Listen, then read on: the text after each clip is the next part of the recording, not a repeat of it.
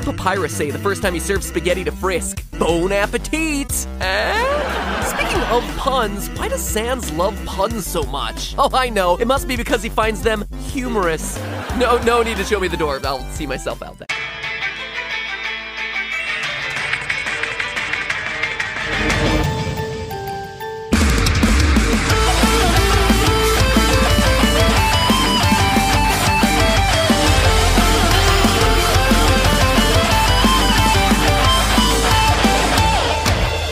Internet, welcome to Game Theory, where, deep breath, I think I'm finally ready to tackle Undertale again. But overly dramatic game theory voice aside, I gotta be honest with you, I'm scared of this game. So before we begin today's episode, I need to take a moment to level with you all, because it's time I pull back the curtain of the show a bit and address a couple things. Now don't get me wrong, I love this game. I really do, but doing episodes on Undertale have been some of the worst experiences that I've had in the 6 years of doing this show. The first was Sans' Nest, a theory I was so excited to share with you. In fact, it was one of, if not my favorite episode that we had done of Game Theory to date, because it allowed me an opportunity to talk about one of my favorite franchises growing up, Earthbound, as well as one of my favorite modern franchises of Undertale. And it was a fun episode. Now don't get me wrong, did I in any way think that this was canon lore to the series? No.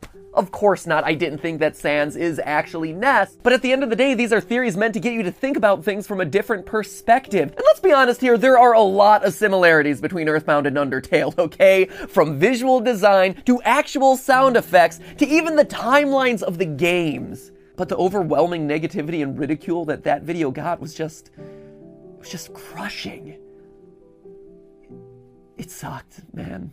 And don't get me wrong, I have gotten used to dealing with internet hate over the years. I've gotten through the Sonic is Slow controversy. I've had literal petitions written to remove me from the internet for slandering Mario's name by calling him a sociopath, but this one hurt. But it was nothing compared to the next time I talked about Undertale on the channel, when I was selected for the honor of meeting Pope Francis as one of the first 10 digital creators to introduce him to the world of online video. And as part of that, we were expected to give him a gift. So I gave him a copy of Undertale and then made a video talking about that. One, because it was such a huge honor for me, but two, because I was excited to share it with you. This was our achievement as a theorist community, as gamers, as online digital creators and people who love online things. And the hate that video received in the first week. I mean, this was a video where I specifically talk about accepting others and saying no to hating other groups of people, and it got hate. You gotta love the internet sometimes, man. Now, I tend to stay quiet in situations like that, since I've learned that fighting back only seems to make the problem worse. But since I'm talking about Undertale, and since I know all of those comments are going to come flooding back on this video, I figured, let me address some of the misconceptions and errors that were leveled against me when I first released that video. One, I talked to the Pope about cyberbullying in schools. I did not, as many people wrongfully accuse me of, waste his time talking to him about video games or gamer problems. In fact, my entire conversation with the Pope is available on YouTube right now. If you had actually taken a couple minutes to do research before assuming and accusing me of things, would have actually saved me a lot of sleepless nights. 2, the gift of a game was symbolic. Of course the Pope isn't going to play a video game, but 3, if you thought that the gift of a video game was bad and had problems with that one, at least it was better than a surfboard, an illegal tree, and a YouTuber's self-written book about themselves. All things that the Pope also received as gifts that day. Which leads me to number 4. Yes, obviously other games talked about peaceful solutions before Undertale, but geez, I liked the game, it was recent at the time, and it was the Pope's Year of Mercy. And I don't know if you've noticed, but the word mercy appears a whole heck of a lot in Undertale. And lastly, number 5. I was selected via an application that I submitted for this opportunity as a representative of America, as a representative of gamers, and of online digital creators. I know a lot of people were upset that I was selected, and I'm sorry if you don't like me. But as someone who tries to advocate for science, logic, and critical thought, I did my best to put a good foot forward for all 3 of those different categories. And you know what? I did my best. I tried. Anyway, enough of me talking on camera. Let's hop back into the video, because no need to see this on camera anymore. I just thought it was important to talk to you. Mano a mano. So as you could probably tell, after those two videos, I wasn't super enthusiastic about tackling Undertale too much. Anyway, in the wake of all the tension going on in the world lately, I played through Undertale again and was filled with determination to try and do another episode on it. It was the most requested episode you loyal theorists wanted back when the game first came out, and to not cover it felt like just leaving the series unfinished, and I'm not the type to give up. So here we are, back in the ring for round 3 to answer everyone's biggest question about the series: who is Gaster? From what I can tell on Reddit, despite all the theorizing in the months after the game's release, it looks like most people ended up throwing in the towel, writing this mysterious character off as some code Toby Fox tossed in at the end of the development of the game to get people speculating, but without ever coming up with a fully fleshed out story of his own. I, however, disagree. After looking at all the evidence from a ton of different sources, in the game itself, in the game's code dug up from places like the Underminer community, from Toby Fox's own state. This episode is brought to you by Visit Williamsburg. In Williamsburg, Virginia, there's never too much of a good thing. Whether you're a foodie, a golfer, a history buff, a shopaholic, an outdoor enthusiast, or a thrill seeker, you'll find what you came for here, and more. So ask yourself, what is it you want? Discover Williamsburg and plan your trip at visitwilliamsburg.com. And my own scientific look at things, I think you can come up with a fairly solid theory of who Gaster is and what happened to him. So no more sins crawling up my back. I present to you my theory on WD Gaster. Let's start off with the easy stuff to get everyone on the same page, since it's possible that some of you are like, I've played Undertale all the way through 3 times. Neutral, Pacifist, and Genocide, watched Jack, Felix, and eventually Mark play it and still have no idea who you're talking about. Well, that's because your chances of running into any evidence of this character in the game is a slim 2.8%. That's right, I did the math. In other words, you could play through the game 100 times and you'd only find references to Gaster about 3 of those times. Holy Temiflakes, Batman! Those are some slim chances. So let's back up for a bit and quickly talk about what we know about this character for sure. The first hints of Gaster came from the River Person and his now infamous line of "Beware the man who speaks in hands." Now obviously this got players more excited than an annoying dog with a stick, since, you know, there's no one in the game who does anything close to speaking in hands, and in a game already full of hidden secrets and vague clues, this appeared to be another big one. So they started digging. What they found were 4 gray NPCs, labeled in the game files as Monster Kid Goner and 3 G followers or Gaster followers, with dialogue that provides us the only solid information that we have about this missing character. Through their text, we learn that Dr. W.D. Gaster was the royal scientist before Alphys, was responsible for building the core, i.e. the structure that provides magical power to the underground, and that he disappeared after falling into his creation, getting himself scattered across time and space. Although he may not be physically present, he's supposedly always around, since these guys are all super reluctant to discuss him openly. And beyond that, mostly everything else is speculation. There are these Mystery Man images in the game data that many speculate might be him, but flip this character upside down. Here, you don't have to imagine it, we can do it through the power of editing. And boom! This could also be him. See the face? Just like so many other things in this game, appearances may be deceiving. There's also this wispy white thing that could also be him according to online theories, but again, it's all just speculation. Game speculation. So where does all this speculation end up and the theorizing begin? Well, theories are hypotheses supported by evidence, so let's start gathering evidence. Now, whether or not the gray NPCs show up is based on a weird stat programmed into the code called the fun value. Basically, whenever you start a new game, Undertale picks a random number between 1 and 100. Depending on what number you get, different things happen in the game. It keeps things spicy, and also keeps things really similar to FNAF when you come to think about it. Seriously, are we sure that these two fan bases really hate each other? Cause no joke! Between wacky animal hijinks, hidden plot mysteries, random Easter eggs, and large quantities of murdered children, the two franchises are a lot more similar than I think people want to admit. Anyway, these gray NPCs show up when the fun value is at 61, 62, 63, or higher than 90. And even if the number is there, they only have a 20% chance of showing up per game, which is why your chances of ever even seeing them is so low. Even creepier, if you have a fun value of 66, this eerie gray door appears in Waterfall. wall. When you walk through it, there's a chance that the mystery man appears. Touch him,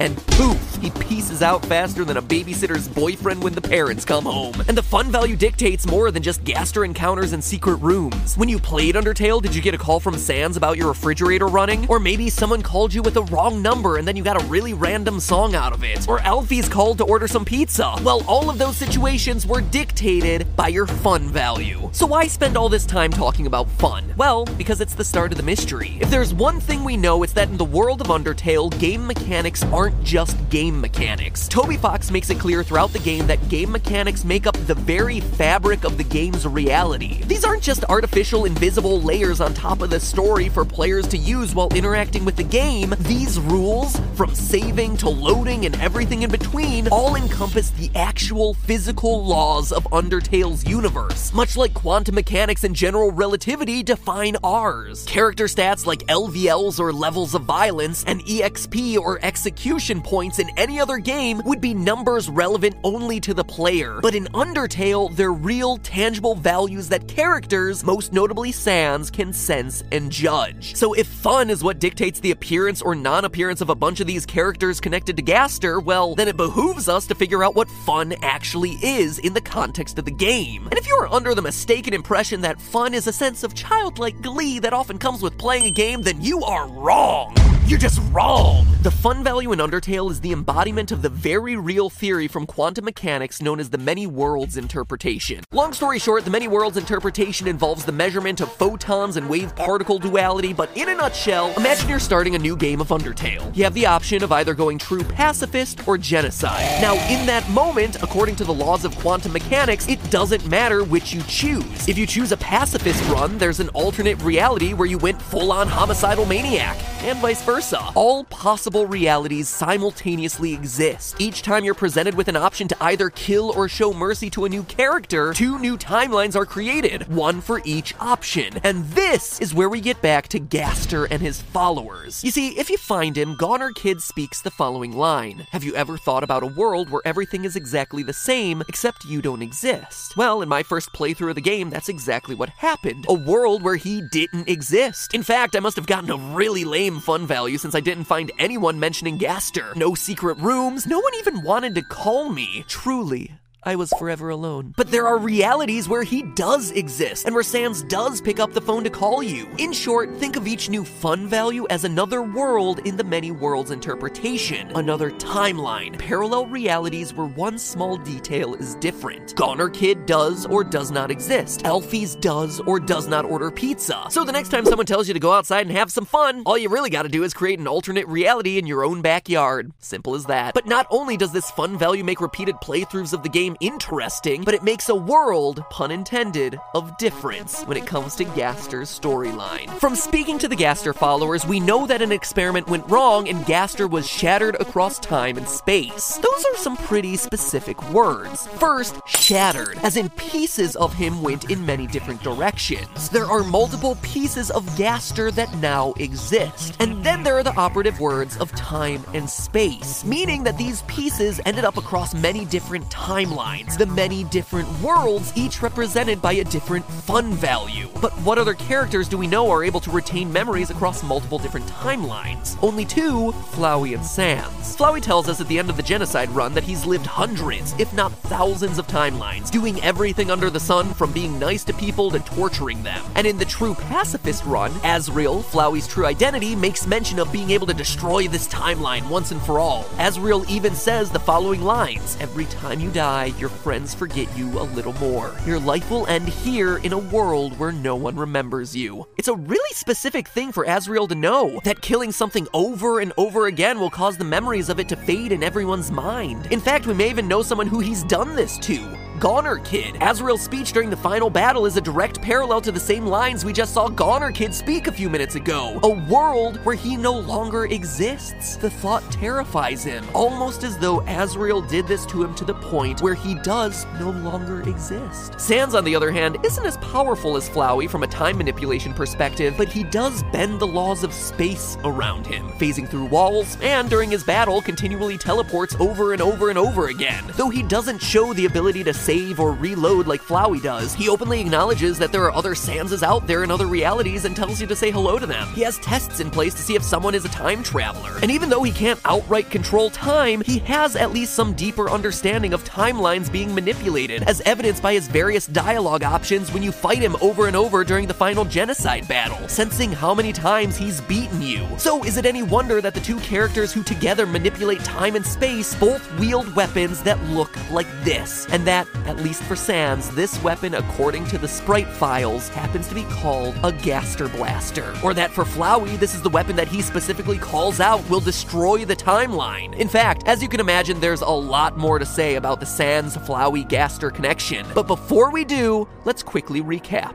Gaster, the man who speaks in hands and the royal scientist before Alphys, is an entity only known about through his 4 followers, ones that only appear in certain timelines of the game. These timelines are ultimately dictated by a random fun value. With him being shattered across time and space, he must share some connection with the other 2 characters that seemingly straddle time and space, Flowey and Sans, and indeed he does in the form of his Gaster blasters. But there's more. So much more. From the determination experiments to information found in the True Lab, to Toby Fox's Twitter, to the pivotal clue that makes sense of all of this, the word search. No joke. But to begin, we have to start with perhaps the darkest area in all of Undertale, the True Lab. It's an area of the game that you can only access if you're doing a true pacifist playthrough, and inside are some of the darkest secrets from the entire game. According to the entries found in the computer screens throughout the lab, Alphys, the royal scientist after Gaster, experimented with injecting determination, defined as the will to keep living and the resolve to change fate, into comatose monster bodies in an attempt to create souls strong enough to break the barrier keeping the monsters trapped in the underground. Of course, it turns out that the soul itself has to already be strong. And since all the souls of all the monsters in the underground added together don't even amount to the strength of one human soul, the results of these experiments are downright terrifying. Instead of creating stronger monster souls, these experiments yielded horrific monsters melted together, fused bodies that turned into shambling creatures called amalgamates. And if that wasn't bad enough, during these experiments, Alphys not only injected monsters with determination, but also injected a tiny yellow flower. Wonder if that was a good idea. And thus, the main antagonist of the entire freaking game was born. GG, science. GG. Now, most of you watching probably already know that story. You're actually expected to piece it together bit by bit from numbered lab entries scattered throughout that area of the game. But only the truly astute players will notice that one number is missing. Entry 17. Is this just an error by Toby Fox? Did you lose count, buddy? 14 teen, 15, 16, 18, 19, 20? What you say? Nope. If you edit the game files manually and set your location to room number 264, an otherwise inaccessible room in the game, you find contained inside entry 17. And what it says is bone-chilling. Unlike all the others, this entry is written in the font of Wingdings. And if you translate those random symbols into English, it says the following, quote, entry number 17, dark, darker yet darker. The darkness keeps growing, the shadows cutting deeper, photon readings negative. This next experiment seems very, very interesting. What do you two think? What we have just read is Gaster's final letter. But how do we know? Well, the entry is written in the font Wingdings. Definitely not one you see people dipping into all that often. And at this point, it's widely accepted that the WD in WD Gaster's name is meant to stand for the font Wingdings, just like Sans is Comic Sans and Papyrus is Papyrus. This explanation would also account for the whole man who speaks in hands bit from the Boat Keeper. Wingdings is the only font ridiculous enough to have actual hands as letters, but more on that one later. What I want to note first is that this entry reveals what happened to Gaster. Based on the Gaster follower dialogue we covered last time, we know that he fell into, quote, his creation. But it's not specified that his creation is necessarily the core. In fact, I would hazard to say that it's not. What entry 17 tells us is that Gaster, not Alphys, created the determination extractor and then tested it on himself. Now, don't get me wrong. What we actually see in-game was the result of Alphys' work, but she based a lot of her research on the work of Gaster. How do we know? Well, Alphys mentions blueprints in Lab Entry 5, but she does so in a way that doesn't lead me to believe that she actually created those blueprints. The exact entry reads, "I've done it. Using the blueprints, I've extracted it from the human souls. I believe this is what gives their souls the strength to persist after death. Determination." Look at the phrasing here. She didn't say her blueprints worked. She didn't say her device or her research, just the blueprints, which implies to me that they were just laying around. And indeed they were. You can actually find them in a secret lab behind Sans and Papyrus's house. There, on the table, blueprints for a mysterious machine, written in symbols. Symbols? Or wingdings, perhaps. Not only this, but look at the device she ends up building from these blueprints. The determination extractor looks a whole lot like an animal skull. The same skull-like shape. When you need mealtime inspiration, it's worth shopping Kroger, where you'll find over 30,000 mouth-watering choices that excite your inner foodie. And no matter what tasty choice you make, you'll enjoy our everyday low prices, plus extra ways to save, like digital coupons worth over $600 each week. You can also save up to $1 off per gallon at the pump with fuel points. More savings and more inspiring flavors make shopping Kroger worth it every time. Kroger, fresh for everyone. Fuel restrictions apply. Of the Gaster Blaster and the Hyper Goner, Gaster's signature shape. But lastly on this topic, just look at the Mystery Man sprite. The design is droopy, slightly melted, just like the other monsters Alphys infused with determination, the Amalgamates. And just like Undyne before her death, who melts because she's too determined for her own good. Determination melts monsters. Thus, the melted sprite of Mystery Man seems to imply that Gaster himself fused his body with excessive amounts of determination. But let's hop back to entry 17. Look at the language here. The darkness keeps growing, the shadows cutting deeper. Cutting. This reads not like a room that's slowly losing light, but rather like a man who's being broken apart, losing control of himself and his identity. And as we discussed last time, Gaster's followers confirm that he was indeed shattered across time and space in the aftermath of his experiment. So now that we have a fairly strong suspicion about what happened to him, is that it? Where is he now? Have we solved the mystery of W.D. Gaster? No, not yet, because I'm about to convince you that W.D. Gaster is Sans. Mind blown? Well, get ready because I'm not done. W.D. Gaster is also Papyrus. My theory is that in being shattered, half of Gaster's brain got infused into Sans, and the other half went to Papyrus. Now, I already know that you're going to start drawing parallels to the over-the-top claim that Sans is Ness. And yeah, I am saying that Sans is Gaster, so start the memes, go ahead, go for it. But keep an open mind, because I have a ton of evidence supporting this idea. And I'm gonna hit you with one hard piece of evidence right off the bat, since I know winning you over on this topic is gonna be an uphill battle. So obviously Sans and Papyrus are named after fonts, and as we already discussed, it seems like Gaster is the same, being named after wingdings. Plus, all three are skeletons, so already there's some weird connection there. But let's look again at Gaster's name. It's W.D. Gaster. Wingdings, sure, but what's this Aster part all about? Well, Aster is a font with serifs. You know, those little hooks on the ends of letters to make them more readable? It's a font that,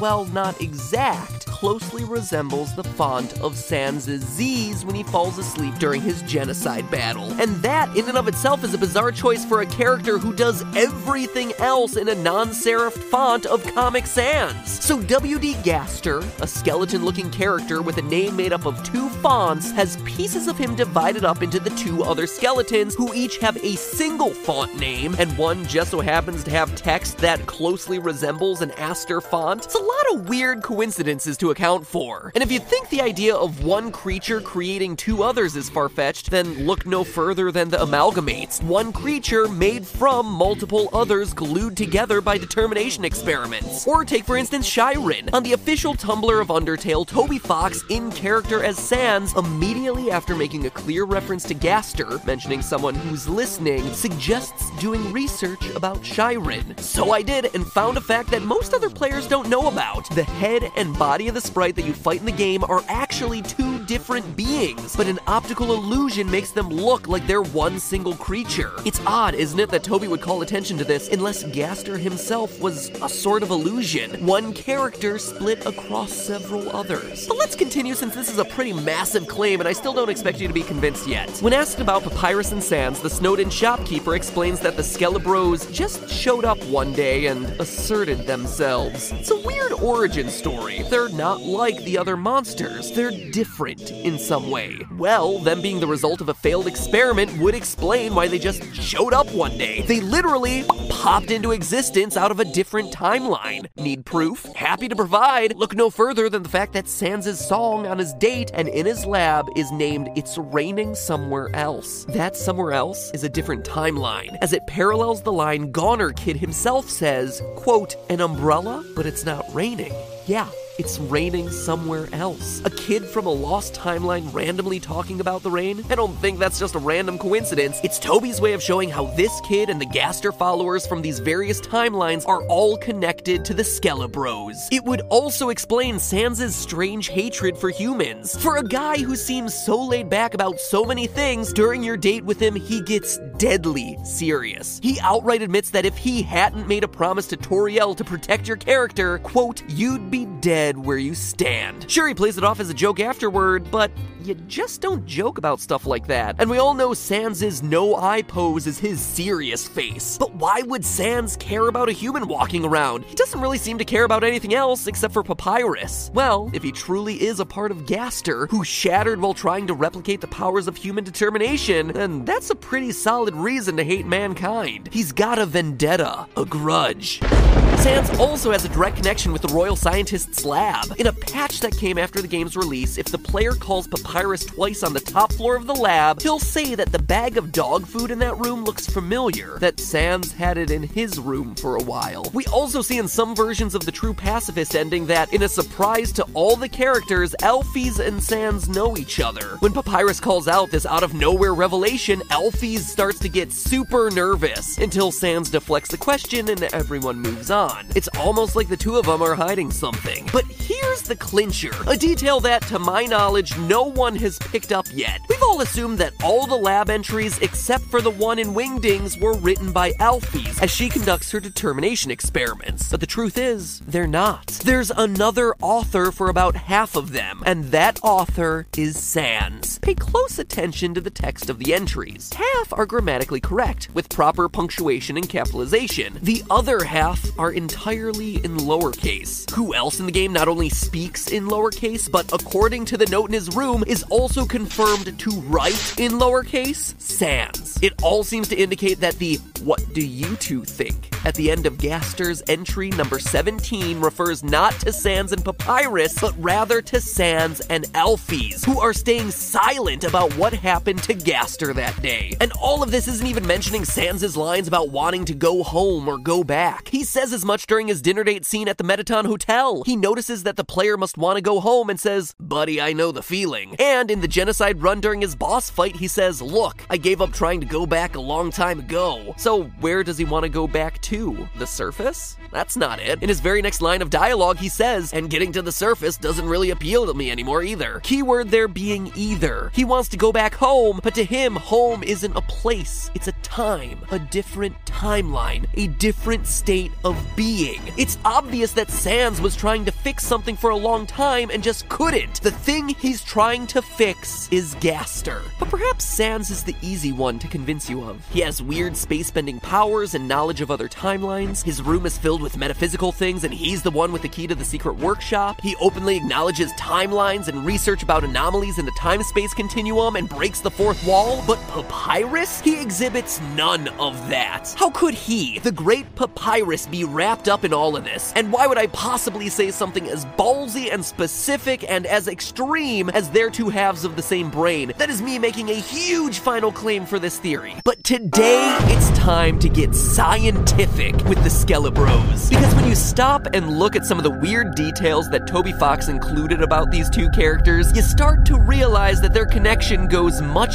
deeper than just being mere brothers. Oh, and I'm not done. We're concluding this whole 3-episode series by revealing the fact that Papyrus Papyrus isn't nearly as naive as he lets on. Sure, he may play innocent enough, but behind that basketball shoulder pad wearing, spaghetti loving, Starman posing, cool dude facade is someone who is deep with Sans and Alfie's and the Gaster experiments. So I promised you science, and doggone it, we're gonna start with science. Specifically, the neuroscience of Undertale. Now, I'm pretty sure that you've probably heard the old adage by now that the two halves of the brain handle different parts of human functioning. The left is analytical and the right is creative. Now, while this may not be 100% scientifically accurate, it does have some basis in scientific reality. In the late 1960s, a man named Roger Sperry wanted to explore the extent to which the two halves of the human brain could function independently. To do this, he took some volunteers and severed their corpus callosum, aka the nerve fibers that carry signals between the two halves of the brain. And that, ladies and gentlemen, is why you gotta read the fine print when you sell your body to science. Oh, hey, I'm just a college student in need of some extra date money. Cindy in women's studies. She's pretty cute. Welcome to the experiment, kid. We're cutting your brain in two. Gee willikers, scientist, that sounds dangerous. Ah, those nerves aren't important. Here's $20. Nighty-night. Now where's my Nobel Prize? Okay, but in all seriousness, this guy wasn't just hacking away at McNugget-starved brains. In ye olden days of the 60s, this is actually how they cured extreme cases of epilepsy, by dividing the brains right down the middle. And although the patients were able to live normal lives,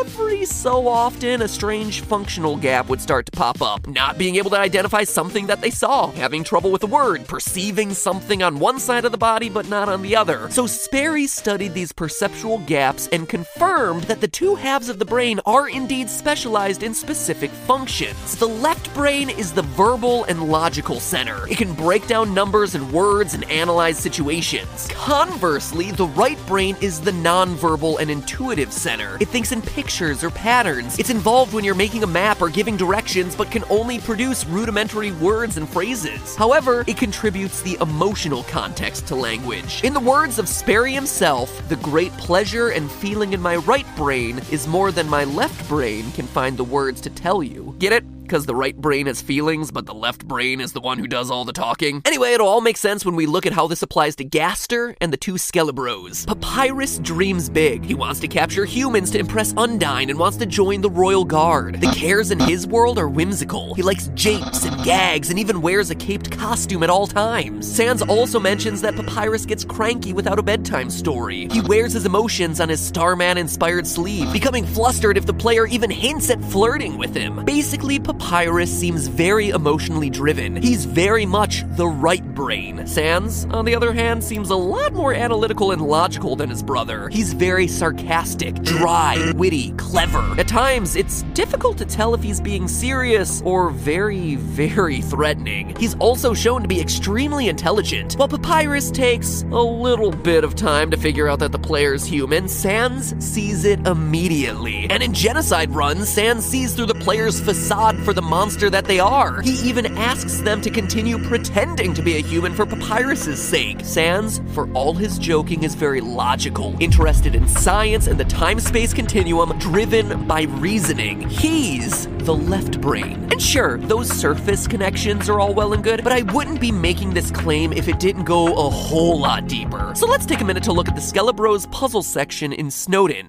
Throughout this iconic section of the game, Papyrus and Sans present you with various challenges to block your progress. Papyrus's challenges are all spatially focused, doing things like forcing you to map out a walking path so as not to step on the same switch twice, puzzles that require the right brain to solve. On the other hand, the one challenge that Sans presents you with, the Monster Kid's word search, a language-based task, is one specifically oriented from the left brain. So are the left and right halves of your mind blown yet? Well, if not, it keeps going. One detail I always thought was weird was the game going out of its way to tell you which type of puzzle in the newspaper the two brothers find more difficult. Sans insists that the word search is harder, but Papyrus thinks that the word jumble is harder. A word jumble involves taking a series of letters, breaking them down and rearranging them to find the words that's made of those letters. It makes sense then that Papyrus, as the right brain, would find it more difficult. It's about forming words, a specifically language-based process, and why Sans, as the left brain, would find it easier. On the other hand, a word search, while still a left brain activity, involves identifying already existing words within a giant collage of letters. Since it's just identifying patterns of existing letters, it would make sense why the creative pattern-based Papyrus Papyrus would find that easier, and why Sans would think it's a bit harder than the jumble. It's crazy, right, how these details line up. But if that still wasn't enough, even the humor of these two matches up with their appropriate brain hemisphere. Papyrus, as the right brain, would be much more prone to physical comedy, his so-called japes.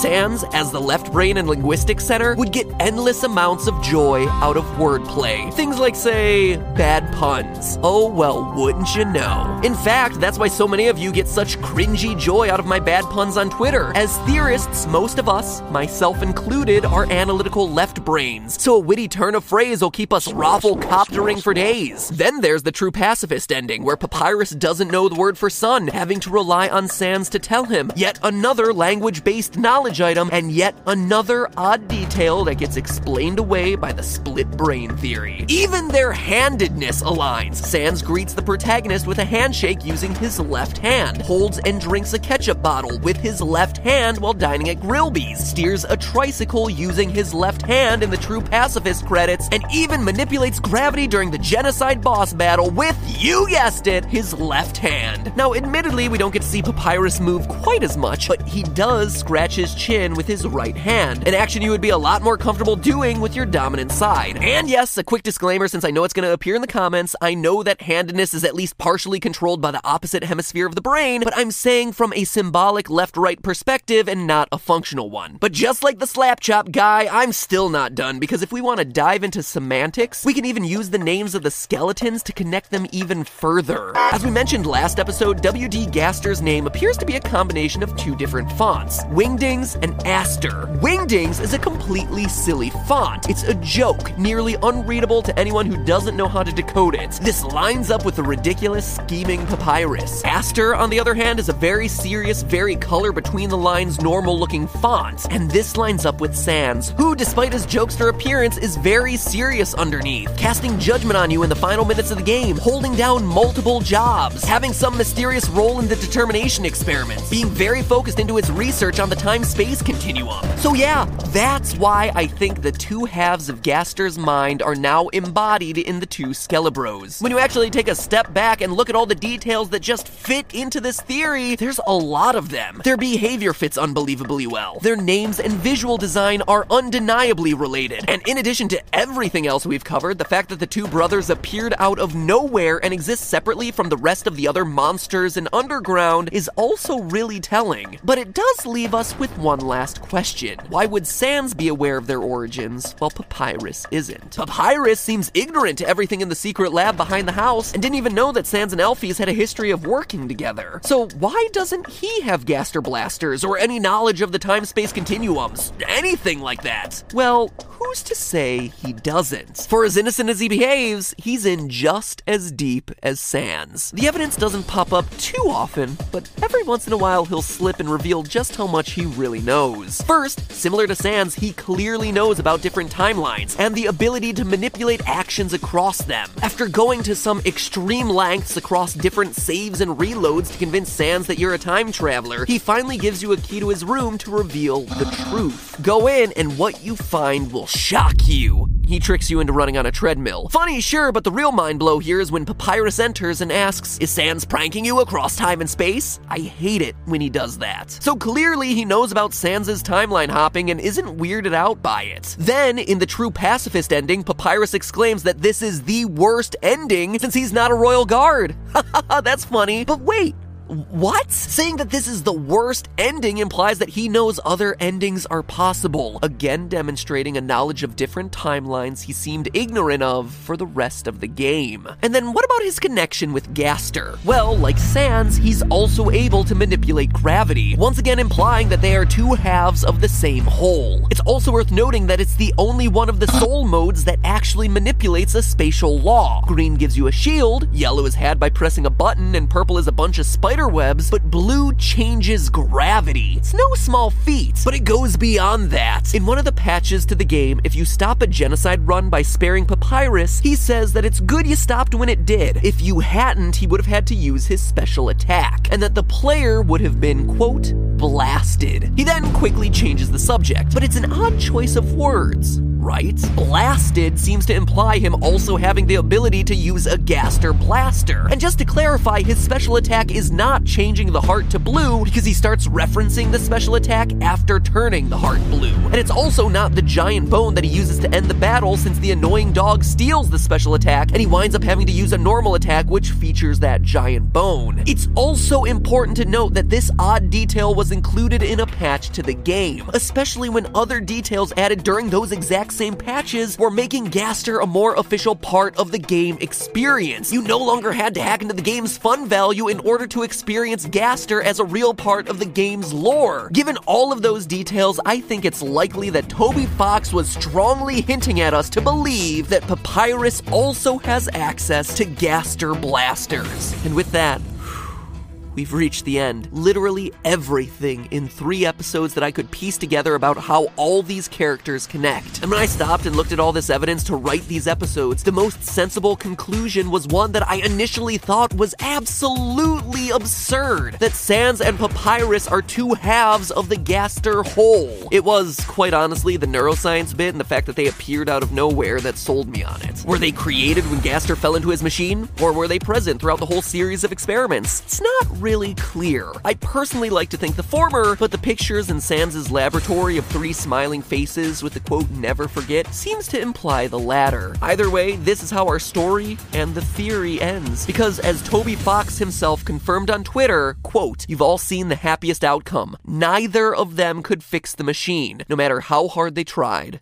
No one can." Neither of them being the operative word there, because it means not just Sans, but both the brothers were involved in trying to fix the machine. The Skelebros wrote "never forget" on that picture because they don't want to end up like Goner Kid, or what Azrael warned them about, that by resetting the timeline over and over again, the memories start to fade from existence. They can't let themselves forget Gaster or their former origins, even though they'll never be able to bring him back or get their normal lives back, no matter how hard they try. It gives this game, even in the happiest, true pacifist ending, a new layer of tragedy, a new depth of story that is hidden to almost 82% of the game's players. It just shows how much care and love went into crafting this plotline, and gives testament to why everyone loves this game's story so very much. But hey, that's just a theory. A game theory. Thanks for watching.